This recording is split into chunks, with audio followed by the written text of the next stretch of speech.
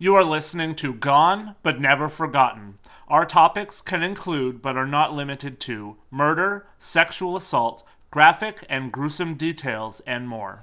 These topics are adult in nature and are not meant for everyone. Listener discretion is advised. On January 20th, 1983, a young 6-year-old girl failed to meet up with her 5-year-old brother as Grosvenor Elementary School in Edmonton, Alberta let out for lunch around 11 a.m. She was meant to meet up with her brother for the 2-block walk home, but unfortunately, she never met up with her brother, and she has not been seen or heard from since. Hello, and welcome to episode 12 of Gone But Never Forgotten, the sad tale of the Merle family.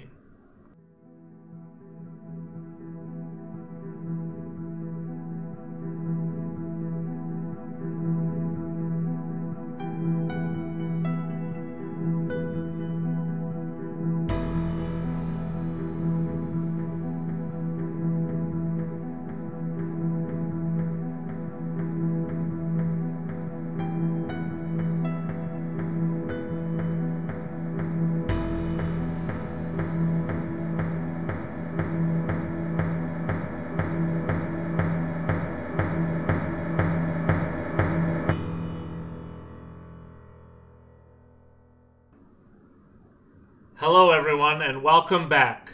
First and foremost, thank you for listening. If you're a regular listener, thank you for spending time with us every couple of weeks. And if you're new to our podcast, we hope that you like what you hear, and we keep you coming back for more. I'm blessed to once again have the best co-host in the business at my side, my lovely wife, Julie. Hello again, Julie. Thank you for always being here by my side as we look at the darker side of things. How are you? Hi, Lance. I'm good. I'm glad to be here once again.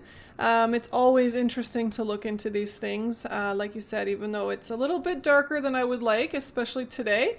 But it's good to put the information out there and educate myself and others. Yep, for sure. I mean, this is definitely my passion project, and I'm glad you're coming along for the ride. Yeah, this has definitely been interesting. All right, well, without any further ado from us, let's dive right in here to the story of the Merle family.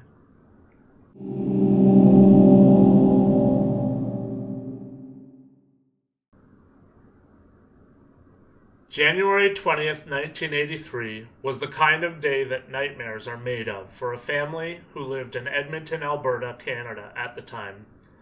It started out as a day like any other, with 2 children leaving home for school. At 7:30 a.m., the family's aunt, Verta Stortz, was dropped off at the family home as she would be babysitting Tanya and John for the day. The normal lunchtime routine for Tanya, who was 6 years old and in grade 1 at the time, and attending Grosvenor Elementary School, was to meet up with her young brother John, who was 5 and in kindergarten, and walk the 1.5 blocks to their house, which was located at 10345 144th Street. On January 20th, though, Tanya would last be seen by friends that she said goodbye to and a teacher, but when John came outside to meet with his sister around 11:10 a.m., she was nowhere to be seen. John decided that she must have left school without him, and he then decided to walk home by himself. When John arrived home around 11:20, his sister was not there. Their Aunt Vera asked John where his sister was, and he told her that some friends had told him that Tanya had gone to a friend's house for lunch. Vera did a quick check, though, and found that Tanya was not, in fact, at said friend's house. Vera then quickly contacted Jack and Vivian Merle, the parents, and started to search up and down the streets close by for Tanya. Vivian went to the school, hoping that she would find her daughter in her class after lunch. But sadly, when she arrived, the desk was empty, and Tanya was nowhere to be found. Immediately, Vivian then made the call to the Edmonton police to report her daughter as missing. An officer made a trip out to the house to find out what clothing she had last been seen wearing and began to canvass door to door to attempt to find Tanya or anyone who had seen Tanya. Oh my gosh, can you imagine? That's like a parent's worst nightmare. Yeah, that's definitely... I don't even know what you do in that situation. Yeah, it's just like that first moment of panic where you're like, okay, we need to call the police. Yeah, absolutely. All right. The ensuing day and night would then consist of attempts to locate Tanya and hopes and prayers that Tanya had decided to go to a friend's for a sleepover and neglected to tell them. These are the things that no doubt goes through a family's mind in a situation like this. Anything rational or irrational to explain where their daughter may be and why she would turn up the next day. Unfortunately, though, against all hope, Tanya did not show up for school the next day, and now, over 38 years later, Tanya has not been seen or heard from since that day.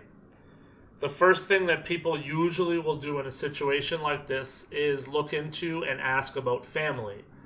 Vivian worked at a bakery that was close by the family home, and Jack worked building new houses in Edmonton. Both were known as a couple who loved their alcohol and marijuana and were friends with everyone that they knew or came into contact with. If you asked anyone, though, they were just two young parents who had their hearts, souls, and lives torn apart when their daughter was ripped out of their lives. Heather Hansen, who was Vivian's closest friend, said that Tanya was an absolutely joyful child and that anyone would have been over the moon to have a daughter like her. She said that Tanya was always quiet, content, and incredibly loving, always wanting hugs and kisses from people when they arrived or left the home. She sounds like such a sweet kid. She does, I know. It's so sad. One thing that is important to note here as well is that as soon as Vivian got the call from Vera, she knew that something was wrong. Tanya was not the type of child to veer from the norm or to not wait for her brother for the daily walk home.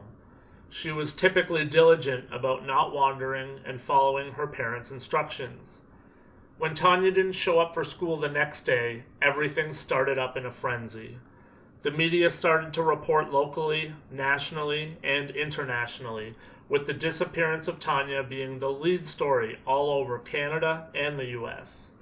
I will say that when I was first reading this, I thought it was kind of weird. Like, you just let your 6-year-old walk home alone. Like, I thought that was weird. But then this paragraph here really shows, like, you know, you can really see that they trusted their children. The children listened to the parents. You know what I mean? So it's easy for people to judge, but each child is so different towards their parents and the rules, you know? For sure. Like, I guess for me, I mean, there's only 6 years difference between us, but like I honestly believe sometimes that it's like an incredible distance of time, because when I was 5 and 6, I mean, I walked to school and I walked by myself or with a friend, and it was longer than this. It was probably like 5 or 6 blocks, and I walked it by myself. I cut through behind a Burger King plaza, and like, it was a different time. It was, because in my generation's era, I'll say, like, that would never happen. Never. You also grew up in the big city, and I grew up in a considerably smaller city, so that's true. It's a little bit different. That's true. Sadly, as is apt to happen in situations like this, it didn't take long for rumors and talk to start, as everyone always wants to have their say, and there's always seems to be some kind of race to uncover the truth or at least facts that may lead to an arrest. Armchair sleuths is what each and every one of us are at the end of the day. It started where it often does. People often look to a parent in the disappearance of a child, and many people came quickly to learn that Jack, her dad, was a biker, though not a member of a gang. From there, people began to hypothesize that maybe Jack owed money to someone for marijuana or something along those lines, and that's what led to the disappearance of their daughter, to pay off a debt. Jack even made changes to his appearance at the time. He shaved off his beard and did different things to avoid unneeded scrutiny and added stress and pain just for himself and his wife. To say that life had changed was an understatement. Not just for the Merles, but for Edmonton as a whole, and likely everywhere else as well. Parents everywhere were taking the time to thank God that this was not their child, whilst also wondering what changes need to be made in their own lives to ensure that this would not happen to them or their child. Not to mention, people were now keenly aware that someone, somewhere, had grabbed a 6-year-old girl within a 1.5 block radius between her school and home. We should pause here for a moment to give details of Tanya at the time of her disappearance. So many years have passed, but one cannot lose hope in the fact that someone somewhere might in fact still have details about this case that we have yet to have uncovered.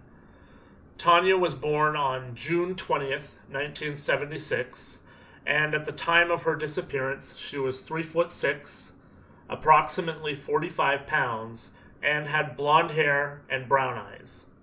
She was last seen leaving the school wearing a blue coat with a white fur collar, green corduroy pants, a black Harley-Davidson t-shirt, and brown boots.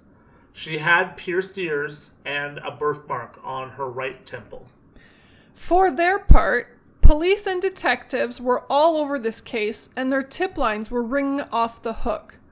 At the time, the search for Tanya was far and away the largest ground search in Edmonton's history. Hundreds of city blocks were scoured, and leads were all being chased down in hopes of finding young Tanya alive and well. Hundreds of people aided in the search, including police officers, friends, relatives, and volunteers from the community. Everything was checked, including ravines, alleys, and anywhere else that seemed likely or unlikely. These searches were done on foot and in vehicles. In January of 1983, Jack and Vivian recorded an audio file pleading for the return of their daughter. I tried to get the audio file to work so I could put it into the podcast, but it was a little too quiet no matter how I manipulated it and old. So Julie and I are going to read the transcript. Vivian speaking. Hi, Tanya. We miss you, babe. Mom is waiting for you to come home right now. I know you want to come home. And who's got ya? You gotta tell them that you want to come home. Just tell him he knows you are a good girl and you gotta come home. We gotta do ballet. And John wants you home. Mom doesn't know what to do anymore. She misses you so much. But whoever has you, just drop her off at some place warm. We don't want to see who you are. Just bring my baby home. She does want to come home. She loves her mom. She loves her dad, her kittens, her puppers, and she's got to come home. She wants to come home. You know she wants to come home. Please make Tanya come home. Jack speaking. Whoever you are, if you got my Tanya and you're keeping her warm and safe, that means you must care about her. If you care about her, let her come home. Please, please just let our little girl come home. Just take her someplace where somebody can find her. Vivian speaking. Okay, this is to whoever. If you need money, we don't have any money, but we can get money for you. If you need that, just phone us and we'll help you out. Borrow money, it doesn't even matter. We gotta bring Tanya home. We'll get you some money if you want money. We got a lot of friends that love Tanya. We really miss her. We've been trying so hard to find her and we just don't want her out in the cold. We just can't have that little girl out in the cold anywhere. We have to have Tanya back because we just have to, and we need her more than you need her. And I know she wants to come home. Oh, heartbreaking stuff there. I cannot even imagine what it would be like to be in their shoes, to have to go through this. Just reading those words is unreal in a way. How do people do things like this? How does someone just grab a child and change so many lives in an instant? Yeah, that was definitely hard to read and hard to listen to, definitely. It's so sad. And the sad thing is this happens all the time. Like, this is not something just from the 80s, you know, this is happening every day. Yeah, and to make matters worse, not long after Tanya vanished, so did Harley, her black dog. Foul play was seemingly not suspected by those involved, but this was just another horrible occurrence for a family who was really already going through hell. And to make matters even worse, the family started to receive calls after their appeal for the return of Tanya. Some of those calls came from a man in Edmonton who was demanding $40,000 in return for the safe return of their daughter. The man making the calls, Richard Mackenzie Matthews, was charged with extortion in the case on February 15, 1983. Police, however, deemed after investigation that Richard in fact was not involved in the disappearance of Tanya and was simply attempting to extort the family and take advantage of their situation. Richard, however, was found guilty and sentenced to 3 years in prison. In 1985, a medical illustrator from Illinois drew a picture of what Tanya would be expected to look like, updated to current day. The medical illustrator had done update photos in the past that had actually aided in finding at least 6 other children. So Vivian was uplifted by this and believed that it could help keep the trail from running cold and also help to finally bring her daughter home. Jack and Vivian also created Canada's first group to aid in finding missing children, the Tanya Murrell Missing Children Society. They were doing everything that they possibly could to find their daughter and also to help others that found themselves in the same situation that they were in. Over the years, there have been numerous theories around the case. We will look at 3 of them in a moment, but we will take a moment to lay out general guidelines that are followed in cases like this when trying to determine what may have or could happen to a missing child. Police generally operate under 2 stereotypes that have proven correct more often than not in cases like this. If the kidnapper of a child, specifically a young girl, is a male, the general consensus is that the abduction takes place for more sinister reasons, and they believe that those motives are generally sexual in nature and/or that the motive is generally, and sadly, murder. If the abductor is a female, the general consensus is that more often than not, the motive is for the female to have a child, whether that is because she is physically unable to have children or because she is a loner without any substantial partner to procreate with. The end result, more often than not, in these cases does not end in murder, but rather a situation where the child may in fact be raised, brainwashed, and led to believe that her new family is in fact her family. In this specific case, the primary belief was that a man that was known to the family abducted Tanya. The man in question was an alcoholic, and he did not have an alibi for the time and date in question. At the time of the disappearance, the man was 31 years old. According to people that were close to the situation and knew everyone involved, the man had taken the children camping alone in the past, and around the time of Tanya's disappearance, he had written a very strange poem that centered around being in love in a situation where that love could not be returned. The man also had a reported history of being violent. Investigators would interrogate the man at great length, for 11 hours at one point to be exact, but they were unable to get a confession or uncover enough evidence to get the Crown to pursue filing charges. While the man did not confess or deny having anything to do with the disappearance, he has been reported as telling the police, "Fuck you, you ain't got a body," and a polygraph test that he took proved to be inconclusive. The police strongly believed that they had their guy, and even offered him a plea deal of second-degree murder, but he refused. The police believed that they had enough evidence to charge him, but they did not believe that there was enough evidence, unfortunately, to get a conviction. As such, the man was never formally charged in this case. The man was also a person of interest in an earlier case of abduction and murder, the 1979 disappearance and subsequent murder of Kevin Reimer at Elk Island National Park, where the man was working at the time.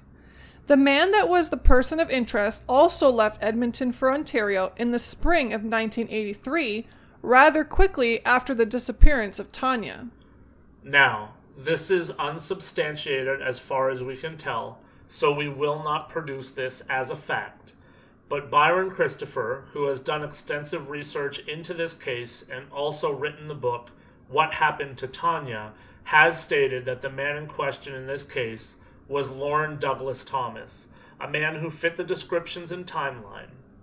If indeed Lauren was the man in question, who would also be called Uncle L in a later interview by Tanya's brother John, then there will in fact not be any justice for the Murrell family, as Lauren passed away in the Sarnia area of Ontario in 2016. For a long time, Vivian and Jack would both state unequivocally that they did not believe that Uncle L could have been responsible for taking or doing any harm to Tanya. These beliefs were in stark contrast from the beliefs of their friends at the time who had reportedly warned the family not to leave the man alone with their children. Reports also state that as the years went by, without telling anyone why her opinion had changed, Vivian had changed her tune and believed that Uncle L had indeed murdered her daughter. The second theory in this case lines up with what we shared about women kidnapping young children. Investigators and reportedly Tanya's sister Alicia believe that perhaps Tanya was abducted by a woman who could not bear her own child, and that perhaps Tanya had been brainwashed and led to believe that she was not, nor never was, Tanya Murrell. The basis for this theory is that there was an eyewitness report of a woman dragging a seemingly unwilling girl down the sidewalk on 144th Street around the time of Tanya's disappearance. Unable to bear the burden of living where Tanya had gone missing, Jack, Vivian, and Alicia would move to Kelowna, BC. Eventually, and sadly, as tends to happen, Jack and Vivian would get a divorce in the 1990s, likely due in large part to the mental and emotional tolls of Tanya's disappearance. Jack would pass away in 2005, Vivian would pass away in 2011, and in 2015, Tanya's brother John would pass away only weeks after returning to Edmonton to attempt to rebuild his life, and weeks after he was interviewed in the Edmonton Sun. John had spent much of his adult life in jail in BC, but was desperately trying to rebuild a life for himself, and that was sadly cut short. As far as we can tell, no cause of death was ever released to the public. All we know is that autopsy results were inconclusive. Reports that he took his own life appear to have been false. So what we have here is a story of long-reaching heartbreak, heartache, sadness, and a severe lack of answers. As I always do, I want to appeal to anyone out there that's listening to this podcast and knows anything about what could have or did happen to Tanya Murrell. Please come forward. Tell your story and help close the books on this case. There is no amount of time that passes that makes people that were involved with this case forget about it or leave it behind. Tanya still has a living sister and family, and there are so many people who have been involved in attempting to solve this case. So know that if you do know something, you can ease a lot of minds and help a lot of people out by speaking up. Those with any information about the case are asked to contact the Edmonton Police Services at 780-421-3382 or the RCMP at 1-877-318-3576. Wow, that's such a sad story. I know all our stories are sad, but this one is extremely sad from my point of view because, like, the parents are gone, the brother's gone, so it's like the pressure needs to be put on to find out what happened to Tanya before her immediate family, anyways, is gone. You know, at least give her sister some closure. And of course, she probably has uncles and aunts they want to know the answers for, but it's so sad that almost all of her immediate family is gone and there's still no answers. Yeah, this story was hard to research. I had two people within the same week tell me to take a listen or take a look into this story and see if there was an episode on it. And like at first blush, I would thought like, oh my goodness, because before I did any research really in depth, I came across the story of her brother John, and there's no details, and all I put it in there in the script, and it's like he did an interview with the Edmonton Sun after returning back, getting out of jail, and within, I think it was 2 weeks, they found him dead. And it's like, you almost wonder what Is happened. That connected or something? Yeah, exactly. Yeah. Like, he was basically dragging a story out of the mud from years earlier. Yeah. Maybe if someone that was involved, even if the Uncle L guy was involved, it's almost like someone knew and didn't want the story getting dragged up again. Like, this is just me hypothesizing. It's just, once I dove into the story more, I realized that's probably not the case, because I would hope that there'd be more information out there about that if that was the case. But just this whole story, man, this whole Merle family, like, it's just heartbreaking. Like, I can't imagine all of these things that happened. I know. Well, and at this point, it's almost like, very unlikely things or situations are kind of things that you're looking into now, because the likely situations didn't work out. Like, we haven't found answers from that. So, even like these theories that you have, as much as, you want them not to be real, or you think it's so far-fetched, it might not be.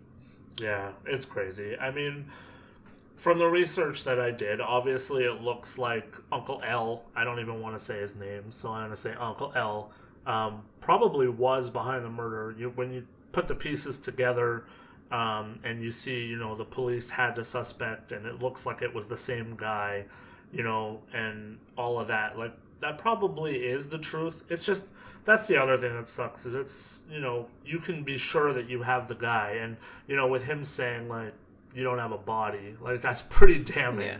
Yeah. So it's like, but at the end of the day, like, someone saying that isn't going to hold up in court. No, like, you need proof, for people to do that stuff. So, it's like we said, even though it's been, plus 30 years or whatever, like, Tanya could still be out there and be alive. So, let's bring her home to her sister and the rest of her family, and let's really find out what happened. Hopefully she hasn't been completely brainwashed, but at the same time, hopefully she's been with a loving family, and that would be the best case scenario. Yeah, absolutely.